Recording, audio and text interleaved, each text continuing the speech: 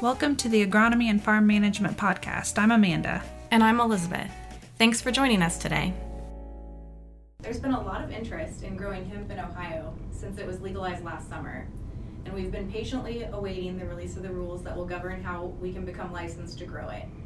ODA recently released those rules, and the licensing process will start soon. So today we have Lee Beers joining us to share more information. Welcome, Lee. Could you tell our listeners a little bit about yourself? Sure, yeah. Lee Beers, I am the Ag and Natural Resources Extension Educator in Trumbull County. So Lee, you've kind of become one of our resident experts in hemp. What's your background that you've taken an interest in that? Well, I was getting a lot of questions and there is not that much information available, so I tried to do as much research as I possibly could. So you guys have some interest up in your area. I remember being up there with the Miscanthus project and fiber, and there's possibly a plant that's going in. So is that why you're seeing more questions up your way? Yeah, with the low crop prices, there's a lot of interest to diversify a lot of crops in our area, and a lot of our growers in northeastern Ohio are more willing, I think, than many places in the country to try new things. And the planned fiber processing plant for hemp in Pennsylvania is also spurring quite a bit of interest. So maybe we should talk about the two different avenues that hemp production will feed, I guess, the CBD oil and the fiber, for people who might not be aware of those two markets. Yeah, so there are 1,000,001 uses for hemp. The big interest for profit is in the CBD, where that's where it was originally, because you were looking at maybe $4 per percent of CBD per pound, but those prices have since come down. There are, like I said, 1,000,001 uses for hemp. Fiber is one of them. Seed production for food. Think of hemp oil, same you'd use for vegetable and cooking oil and things like that. But fiber, until we get the infrastructure built up, it's going to be a little while before we see any long-term use of that. It's pretty amazing. I know I was at a meeting a couple weeks ago in Kentucky, and one of the guys there said that hemp is perhaps going to turn out like a pork product where, they always say you use everything but the oink. And we've seen hemp pop up in all sorts of consumer products just in the last few months, it seems like. I've noticed it, like you mentioned the food products. I didn't even think about that. I was looking at something the other day and it said it had hemp in it. I was like, oh, interesting. Yeah, it's used for soaps in Europe. They use it to make car parts. They make fiberboard out of it. It's a very diverse product. But you mentioned prices have gone down, so I think a lot of people were excited about this because it could be another crop they could produce, but we've seen a lot of market activity in a negative way lately. Yeah, so if you're growing it for CBD, you're essentially paid for it on the percentage of CBD in the crop. The average in Kentucky and Ohio is about 5 to 7% CBD. Contracts were paying on that percentage by the pound. So if you had 1 pound and you got a contract price of $3 per pound, you get $3 per pound based on the CBD concentration. Those prices have since dropped. If you have a contract that's over $1, you're doing pretty good. Prices have dropped significantly with the oversupply and overproduction of hemp in 2019. Yeah, so thinking about that more realistic price outlook in the market, I've seen the rules for ODA, and it seems like there's a very high upfront cost for producing this crop. Could you share a little bit about the rules and how much it would cost on average to produce hemp? Yeah, so you are looking at, ODA has a minimum of 1,000 plants, and you have to plant at least 1/4 of an acre, or if you're growing indoors, it has to be in a set square footage. If you're growing it outdoors, you're profitably going to be at 2,000 plants or more. That's where most people are going to find the sweet spot. If you're in that 2,000 plants per acre, some plants are, $20 a piece. Some seeds are $3 a piece. So you're looking at approximately $6,000 per acre just in hemp plants or seeds per acre. That doesn't include equipment, labor, irrigation, all of the other things that go into it. So it's a very significant investment that you want to make sure you have a contract in hand before you start putting anything into the ground. So there's also a licensing cost associated with planting hemp. Yes, so the license is going to be $100 just to apply, and your annual license of $500 for each growing location. So if you have multiple locations, you have to have an additional license for that location.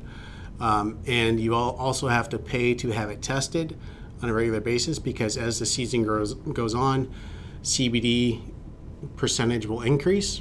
But because CBD is part of the process to make THC, which makes marijuana, if you go too high into CBD, you'll cross the 0.3 threshold that makes it legal for industrial hemp. If anything above 0.3, it's technically considered to be marijuana, and it's illegal. I was listening to some information and on the rules and regulations, and you mentioned the 0.03 or 0.3. 0.3. So I guess there's some leeway there. If you hit 0.5 and under, they won't give you a mark against, which you can have like 3 marks in 10-year period, or 3 strikes, I guess would be a better way to put it. But if you're above the 0.5, then you get a strike against you. Yeah, so the Department of Agriculture is not going to make you a criminal if you were 0.4. But you want to target for that 0.3, and anything above that is technically illegal. What they do have in place is called a measure of uncertainty, because any of the testing equipment will have some measure of error. So that machine testing that THC will have that measure of uncertainty available and posted. So if you had it come in at 0.32 and the measure of uncertainty is 0.06, you would still fall within that. Even though it's above 0.3, you're within that measure of uncertainty, and it's still legal. So one of the best ways I understand that we can try to stay below that threshold is by selecting varieties that we know aren't at as much of a risk to jump over that threshold. It's kind of a challenge because I don't think we know a whole lot about some of these varieties. Do you have any insights on some that are legal and... Yes, so you kind of have to walk the line between high CBD production but not too high, because again, you're paid on the CBD percentage, but if you go above 0.3 and it's tested above 0.3, you can have your entire crop destroyed. ODA, is my understanding, is this year they're not going to put any limitations on varieties. Growers are being encouraged to look at New York, Kentucky, other states that have a longer history, and look at some of the varieties that they have out there. But there is a huge varietal difference in terms of disease resistance, CBD production, a whole host of things. Yeah, there's a lot of regulation that growers need to be aware of, and I don't think that we have time to get into all the details today, but that information is certainly out there. Elizabeth, you mentioned the seed and whether they're getting plants, and something that I've come across is there can be people out there selling it. You just need to be careful of the source, because it may not be a verifiable source or something like that. Yeah, so you want to make sure that you know what you're buying. There's been a lot of news stories about other states where people have been selling seed, taking the money, and then next thing you know, you have essentially a marijuana plant. Or you will buy what's called feminized seed. It should only be a female plant, because industrial hemp and marijuana, it's either a male plant or a female plant, and for CBD production, you only want female plants. So there is a process to make all the seeds feminized, but you have to go on the faith of that dealer to say, okay, I trust that these are actually feminized seed, because when you're paying $3, $4, $5 a seed, you want to make sure that's truly feminized seed, because if you get the male flowers, you're not going to get any CBD. So how can a grower ensure that they're working with someone who's legitimate? I would ask for references. You would want to talk to other growers that have had good success with the company providing either the clones or the seeds.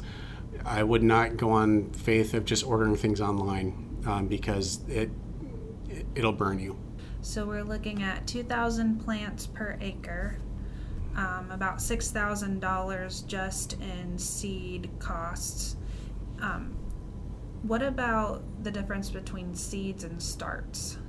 Some people people are using both. Yeah, so that you're using both. I think you'll probably see starts or clones be used more widely, just because you kind of have an understanding about where those come from, because you're essentially making a genetic clone of the parent plant, which you kind of have a pretty good idea of what that THC and CBD levels will be. You have an idea of also of what the disease package will be with those clones. So you can buy individual plants that are clones. So think of small potting plants that you would get from the hardware store for your garden. And the minimum size that I'm just imagining it's like planting your garden. Are there any types of equipment available to help you plant these starts? Yeah, so if you're planting starts, you'd want to think about how do you plant tomatoes, or how do you plant tobacco. So things like that, vegetable transplanters, it's going to be a very specialized crop. You're not going to go through and put this through a grain drill if you're growing it for CBD. You can put it through a grain drill for fiber and seed, but if you're trying to grow it for CBD, it's going to be very much a specialty crop. Yeah, I saw a planter down at the Farm Machinery Show that was set up for hemp, and it had rolled the plastic out behind, and it was pretty neat. But I don't think it definitely would not work for the small plants, just for the seed. Right. So this is not something that a corn and soybean farmer can transition into easily without equipment investments. Right. So if you are coming from a background of growing corn and soybeans, your easiest transition into the crop would be for fiber or for seed production. You can use a standard grain drill to plant it, again, because you're looking for biomass at that point, and you're going to have different varieties, and you can just plant it like you'd put wheat down, except you're going to be actually planting about a week or two after corn for that. You can harvest with a combine. There's some difficulty with that if you're trying to get the seed. If you're trying to get the fiber out of the plant, if you have haymaking equipment, disc bind, or even a sickle mower, the old-fashioned sickle mowers are finding to be very effective, because anything that you put through the combine with a fiber plant typically will wrap up any pulleys or belts, and it causes some machinery problems there. Are there any fiber plants in the U.S. right now? Yes, so there's quite a few fiber plants. Alberta, Canada has a pretty good start on us, and the Pacific Northwest, Oregon and Washington, and even Colorado, they're starting into the fiber processing plant. So what's the market like for fiber? You have to be able to sell it, and currently there's no reliable outlet to get rid of it right now. Okay, so we're hopefully going to see some plants come online like the one out your area. Yeah, so there's the plan to put one in just across the border in Pennsylvania in the new Wilmington area. But to put in a fiber processing plant, each individual plant is about $150,000 to $200,000. So it's a pretty significant investment for somebody to buy the equipment to process hemp. And if you're going to be doing a large volume, you're going to be buying multiple processing plants. So you're looking at easily $500,000 or more just to get started. And do those plants have a good market for what they're producing out of it?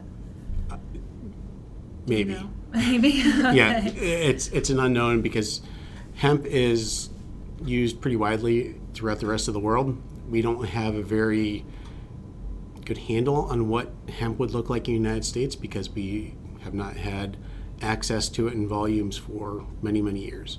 So it's going to take a while to build that infrastructure and also build the markets to be able to make it profitable for farmers. Yeah, I think of the three, that one does seem like it's the most promising, though, when you look at how versatile it is in the rest of the world. And we could use it for paper and rope and things that we've not been able to in the past. Yeah, so fiber, I think, is probably going to be the biggest gains in the market going forward because CBD right now is saturated. Last I heard, we're about 7 times more production of CBD than we're consuming in the United States. And that was without Ohio and several other states still not producing hemp. So now we're going to have even more production coming online I don't see CBD rebounding anytime soon, but there is a possibility for hemp as a fiber product to increase market. So bottom line, before someone makes the investment to grow it, they should really know where they're going to go with their product, like any specialty product, really. Yeah, so if you are planning to grow hemp and just put it in the ground and hope to sell it, you're going to have a pretty big shock come harvest time next year, or this year. A lot of people tried to do that, and they actually had a hemp auction in Tennessee, and for some of the fiber and other products, they actually shut the auction down because people were not getting the prices they wanted for it. And the CBD market also has been challenging. There's a lot of growers with hemp still hanging in their barns, waiting to either get paid for it or find a place to sell it.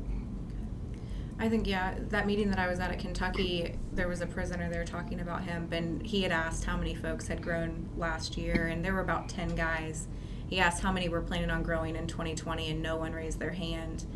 Wow. The stories of they thought they had somewhere to sell it, they had contracts, and that falling through was somewhat heartbreaking. And the advice that they were leaving folks with at that meeting was, you shouldn't invest more than you're willing to lose until we really see how this is going to play out long term. Yep, and I think that's probably a good advice. If you're not willing to lose the money, I wouldn't be putting it into the ground in 2020, especially with so many other states coming online with their hemp products.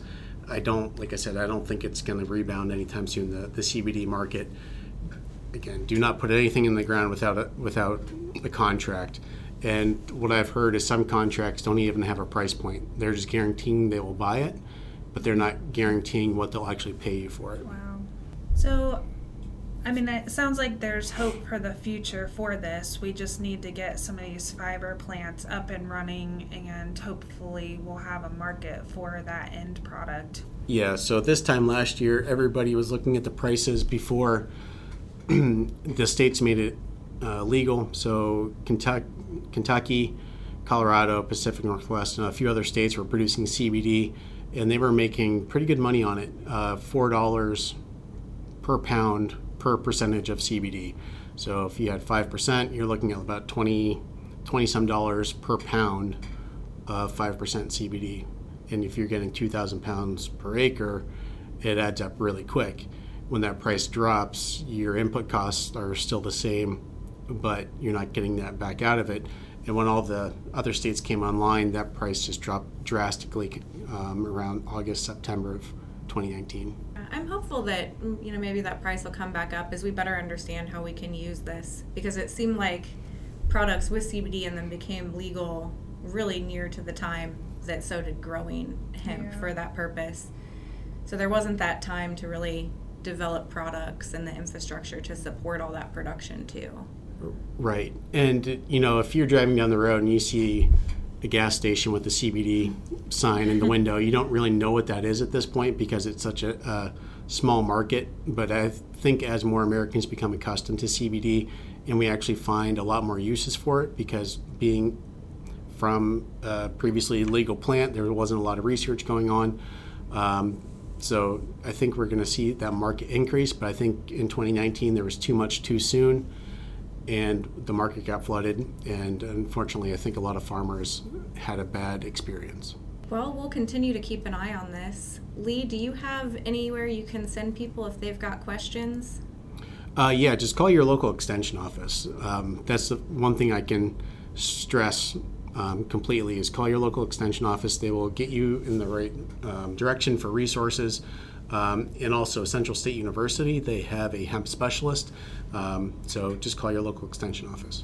Thanks, Lee. Appreciate your time. Thanks. Thanks for listening to the Agronomy and Farm Management Podcast. Join us again in 2 weeks for our next episode.